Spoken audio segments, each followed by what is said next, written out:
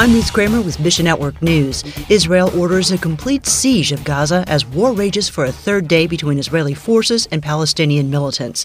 Israel declared war on Sunday following the deadliest raid on its territory in 50 years. Uncharted Ministries' Tom Doyle says Christians suffer on both sides as the death toll soars.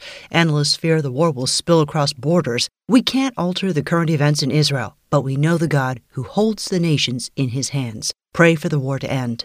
Meanwhile, an explosive movement of protests against mandatory hijab laws has moved across Iran.